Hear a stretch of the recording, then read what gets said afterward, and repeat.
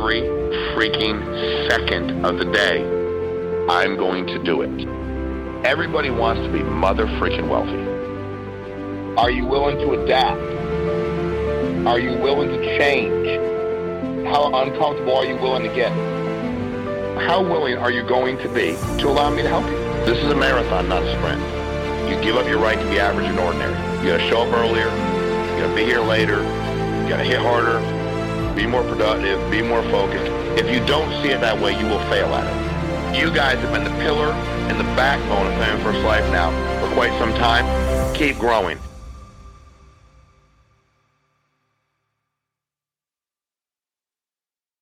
Good morning, everyone. Andrew Taylor here. Today we have Sean Mike with us.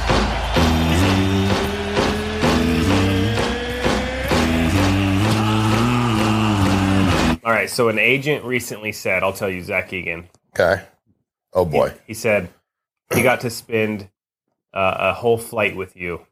Long flight, cross country. Just you and him. Correct. And he was going, I was watching the way he was talking to people throughout this trip and learning so much from them. And he said, I bet you somebody would pay $100,000 to take that flight with Sean.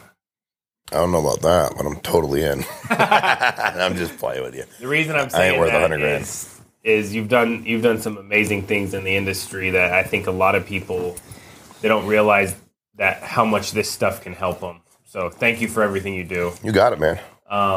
First question is Jordan Lowry. And it is, at what point should an agent who wants to be an agency hire full-time employees, and what is good starting pay expectations? Well, I've always been a big fan of paying people more than they can get somewhere else and then expecting more out of them. That goes both ways, right? So, for instance, when people were paying, $12 an hour to start people, you're talking about 8+ years ago, we were like, let's pay you 15, and how can we get you to 20 right away, kind of deal. Jordan, I'm a big fan of every time I created an expense for myself, I created a better work ethic. So every time I created an expense that I knew made sense for my business, it made me work more. And I was already willing to work really hard, but it was like, all right, so, and again, everything for me, when I broke down the business, I broke it down to policies, and it made sense to me. Like if your salary was this and you were my recruiter or an admin, and that was only going to be like another policy or two a week, that's really when I started going to writing, helping 30, 40 families a week. I was helping like 10 or 15, and then I'm like, I have these added business expenses, and it's only like another day or two in the field. Why don't I just help 30 families a week? Mm-hmm. And then when I started helping 30 families a week, I was like, I don't have to think that much about the money that I'm paying. And it kind of removes some of that pressure on me. Because what's really hard when you're an employer and you're not making money, it's really not fair to the employees because it's hard not to be emotional. Like you bit off more than you can chew maybe, but in our business, you can just go write business. So that was always the thing for me. I never understood when people are like, well, I'm having a tough week. I'm like, dude, all you have to do is go help more families. Like that's the only thing you have to do, and it's not complicated. So, Jordan, it depends on the person. I think if you made a commitment that you're actually going to build a business, I hired my first staff like 4 weeks into this industry, and I was only part-time. I was working full-time. I had 2 jobs, actually. I worked full-time at the state. I was selling real estate, and then I did this, and then obviously this became my primary deal. But I hired somebody within a month. Just because I knew I couldn't keep up with the stuff. I wasn't going to be able to keep up with phone calls to the agents or to the clients and the agents.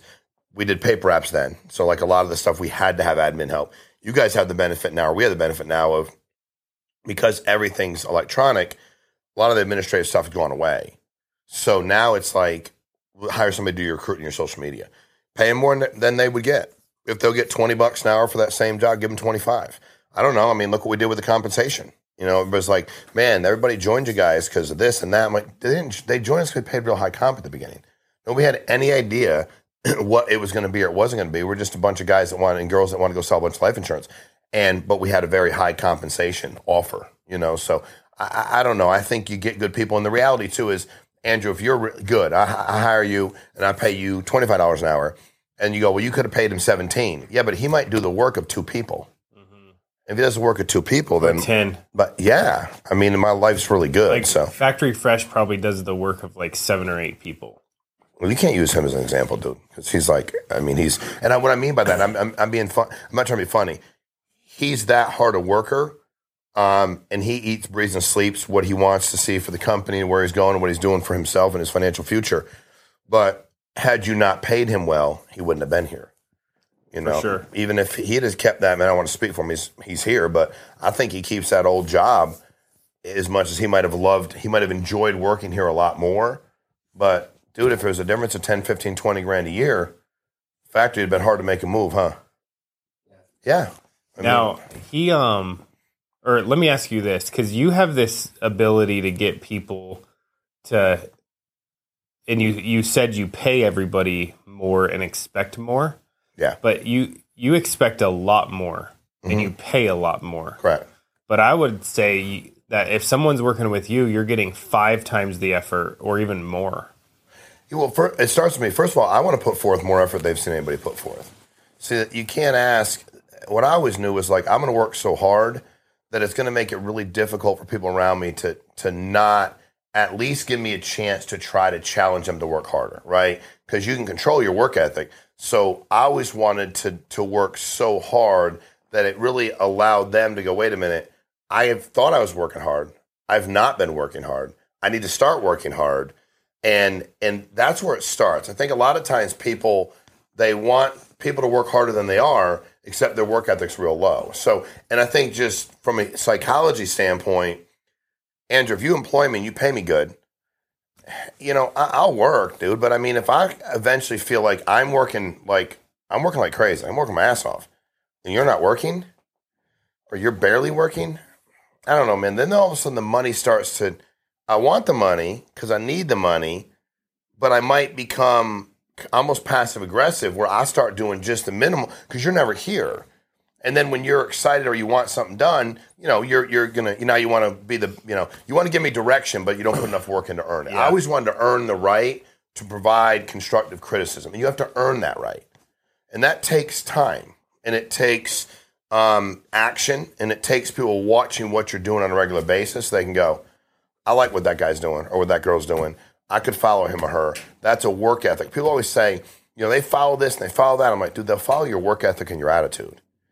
They just will, you know. So for me, because if you weren't working as hard as you are, so you got the combo of paying them good and leading by example. Plus, from day one, we said, okay, here's what the company's doing for volume. I mean, we hadn't even started.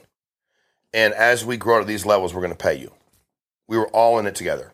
Every one of us, now everybody didn't get paid exactly the same, but every one of us, as the company's volume grew, made more money. Everybody.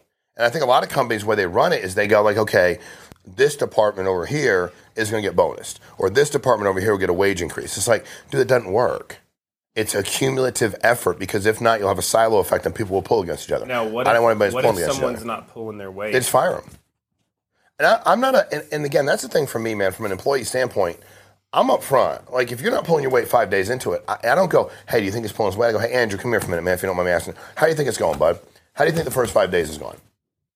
And you'll go, well, it's going okay. I go, no, but on a scale, 1's not good, 10's great. How do you think you're doing in your job currently?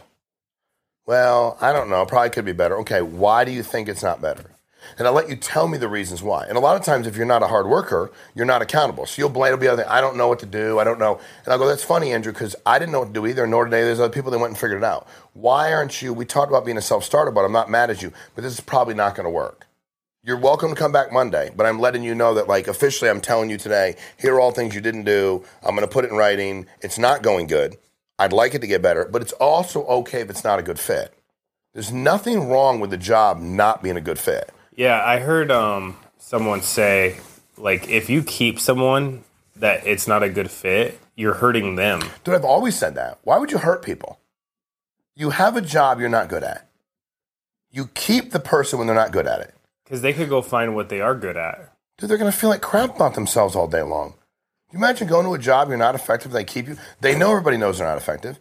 They don't fit in because other people around them are effective. Or you have a bad culture where you have 7 employees and 5 of them are not effective, which, you know, that's a problem. Maybe you don't know how to lead them or challenge them or train them. But I really think at the end of the day, Andrew, our business is not overly complicated. And I think that it's one of those things where it's just that attitude and the hard work. So we've gone through a lot of people staff-wise over 8+ years. But we've made those decisions relatively quickly. And I think now, even with Mike in Connecticut, he knows. So he used to call me and I'm like, dude, why are you calling me? Is the person effective? No. Okay. Have you given them a chance? Yes. What steps have you taken to allow them to get better? A, B, and C. All right, dude, what are we having a conversation for? Fire them. Like, what are we, I appreciate you letting me know, but just go do what you got to do. You've been around long enough and empowering people to make their own decisions. That's the thing. As this gets bigger, Factor Fresh is going to need people to work with him. And that's going to be his job. Because if they're not pulling their weight and he's dragging them with him, it's going to slow him down. And the first couple of times, you'll have to work it out with him because if you've never fired people, never been an employer people, it's hard. Yeah. And I think for me, I had a very good experience when I worked in the state of Connecticut because we had 10 months. People were in a working test period. And the clock was ticking. So if you kept them more than 10 months in a day with the union, it was very difficult to let them go. And this wasn't a game to me. It was child protective safety. Like, I didn't want the kids to get hurt, abused, neglected. So if you weren't good, you could hurt somebody. So that was my mindset. So I had zero problem. I'd be like, okay, I got and a lot of times I tell my boss, I'm like, why don't we just fire them today? He's like, they've been here 2 days. I'm like, they're not going to be able to make it. He's like, well, do everything you can. Let's work it. Let's document it, Bob. They're just getting started. But for me, life insurance is like, dude, we can hurt people. So if you're not going to do it the right way, you're not going to be straight with your clients, you're not going to work hard, you're not going to put them first, you're not going to change. I don't want to keep you around. I don't want to hurt anybody. Yeah, that's huge.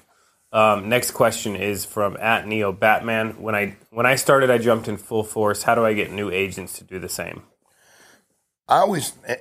First of all, let me give you my definition of full force. A lot of people have their own definition, and maybe Batman, Neo Batman, maybe Batman's definition is the same as mine. Maybe not. I don't know.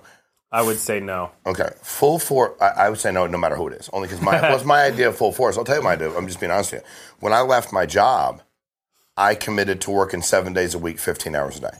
So I would work. Dial days are different now. Please go with what works for you.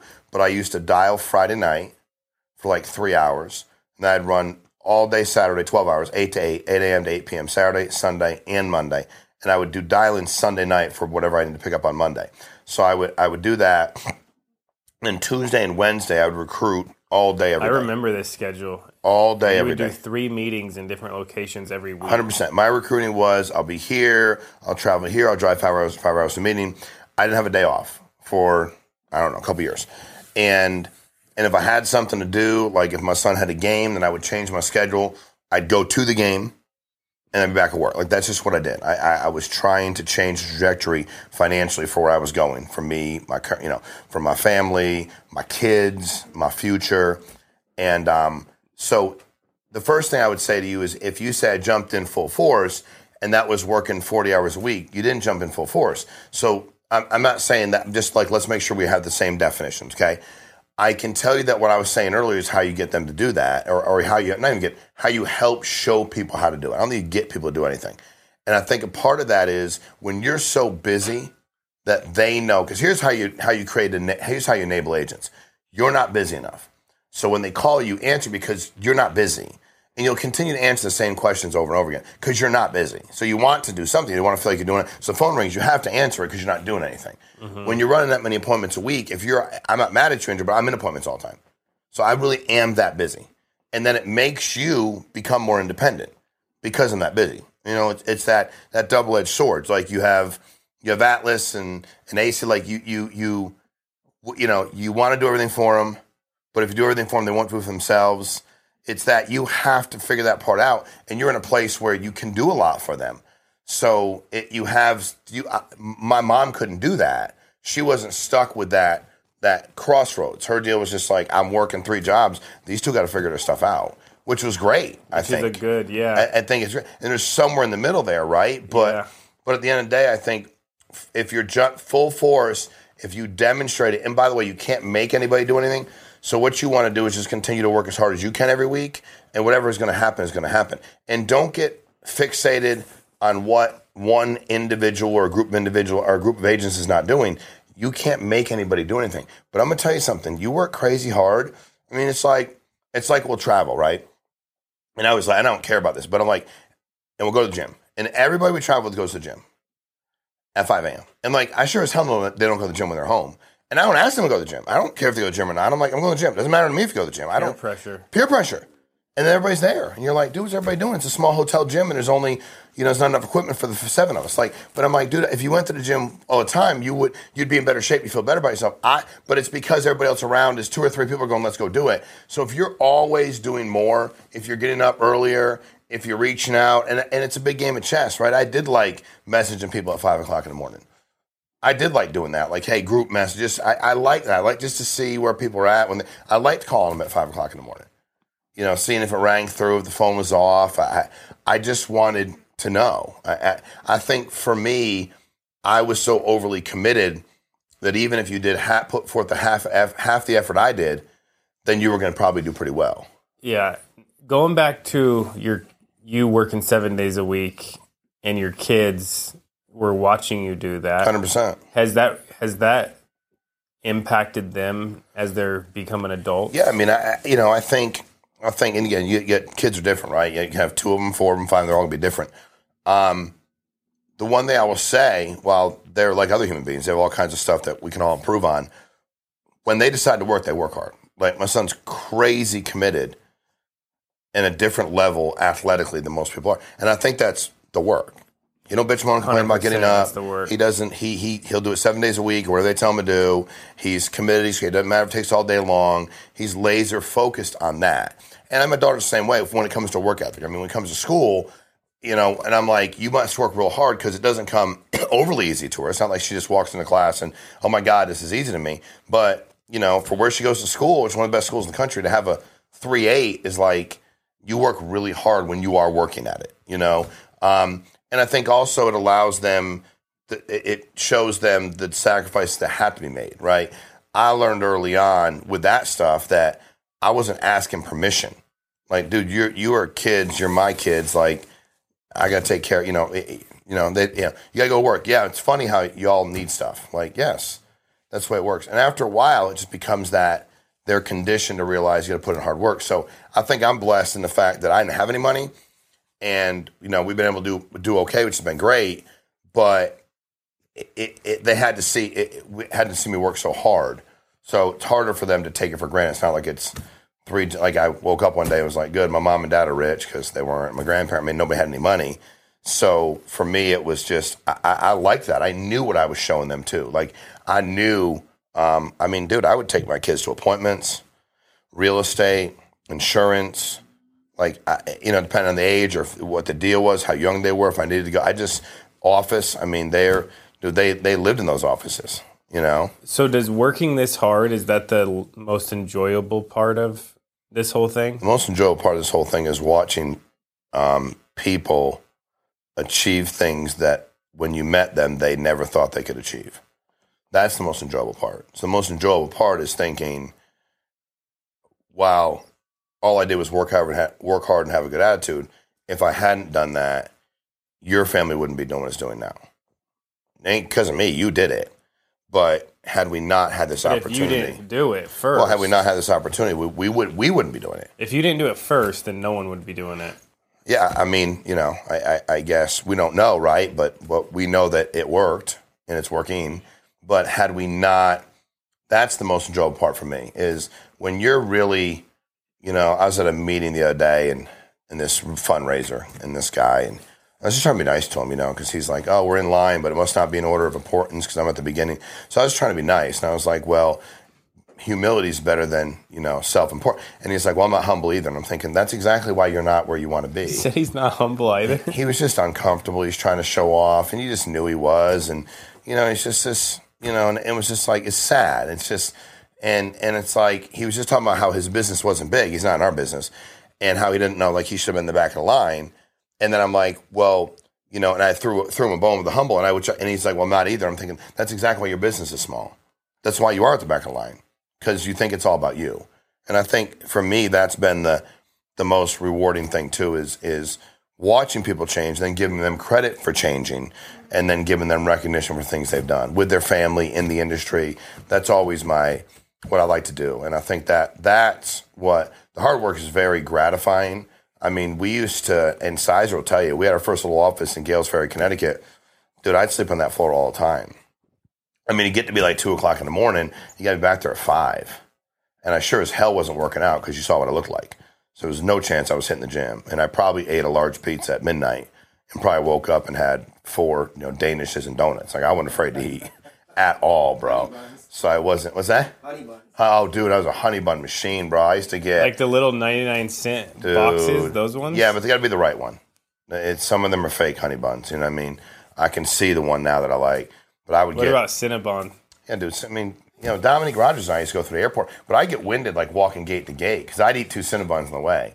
Like, I didn't care. I'd be like, yo, Cinnabon. And Dominique can't gain weight, so we could eat 8 of them a day. And I'd be eating 2 and like breathing. We'd walk from C4 to C8, and I'd be like winded, So, well, I was working hard, dude, and I was happy. I was happy that we were making a difference. That's cool, man. All right, next question. How to set proper expectations for agents? Again, I think first of all, getting to know him. I think that when you talk about Zach and I on the plane, the greatest gift I got that day was really getting to know who he was. I think until you get to know who somebody really is and what shaped them, we all have traumas in life. It's just some are much larger than others. We all have some. But we said this before. If you have a trauma, it's still the biggest trauma you've ever 100%. had. So dude, it still affects what goes on in your life. Yeah. However many years later. So I think proper expectations, first of all, you get to know somebody and figure out what they want, right? And then find out what their strengths and weaknesses are and find out if there's anything holding them back. Is there anybody holding them back? What's the dynamic with the people in their life? Like, what are they really trying to accomplish? It's very frustrating when there's 2 people frustrated with each other, and then I'll go like, why is he so frustrated? Like, he wants me to do A, B, and C. I'm like, why don't you? Because of A, B, and C. And I'm like, did you tell him that? Like, I think we have a lot of people that are so busy wanting it more for other people. Like, Andrew, when we first started working together, because you were much harder to get to know then. I didn't know what you want or didn't want, but I didn't beat you over the head about what I wanted for you. Mm-mm. I was just like, I don't know what he wants. So if I don't know what he wants, why am I setting all these expectations for him? I'm just going to watch what they do. And then as he's doing this, if he decides, hey man, I'm not having the result I want, can I ask you a question? That's what these Hall of Fame meetings are for. That's what they're all about, is really, are we able to put people, is that camera good, Factory? Are we able to put people in a position, Andrew, where what it tells us? It tells us who really want, which I like. But that's my favorite thing about the Hall of Fame meetings, because none of our meetings are required, obviously. But this is like, hey, this is for people that aren't helping 20, 30, 40 families a month. Would you like to learn how? And nobody makes them go, which is cool. So I really like that part, because it's like, okay, there's my 200. You know what I mean? Like it's you get to look around and see, okay, who's my guy? And on the flip side, you can see the people that aren't doing it. They get the email, they get invited. Their peers say they're going, and they're not going to go. Mm-hmm. They're just not. And it's not because they're just not in a place where they're ready to do that yet. Yeah. So I think proper expectations come from proper information and proper historical, reference, so you can know where somebody's at, where they're going, what they want to accomplish. And then you should ask a lot more questions. A lot of people just tell people what to do. I'm like, so let me ask something, dude. What do you really, and then you're looking to accomplish this. Okay, why are you looking to accomplish that? When you say that many families a week, what is that based on? And would you have an interest in doing this over here? Yes, I would. No, I wouldn't. Okay, if you have interest, why aren't you doing it? Okay, got it. Give me your dynamic. Like, who are you? Who's pulling for you? Who's pulling against you? Walk me through all that kind of stuff. Give me a snapshot of your family. What's going on there? So I think when you do that, that's when you're able to set proper expectations. But you better find out if the person wants you to set proper expectations. When you do enough and work your butt off and show them how hard you work, and then they come to you and want the expectations, that's when everything changes. Yeah, 100%. Awesome, man. Thank you for coming in. Thank you guys for joining us. We will be back next Saturday, 8 a.m. Pacific, at Sean Mike Instagram. Thanks, guys. Thanks.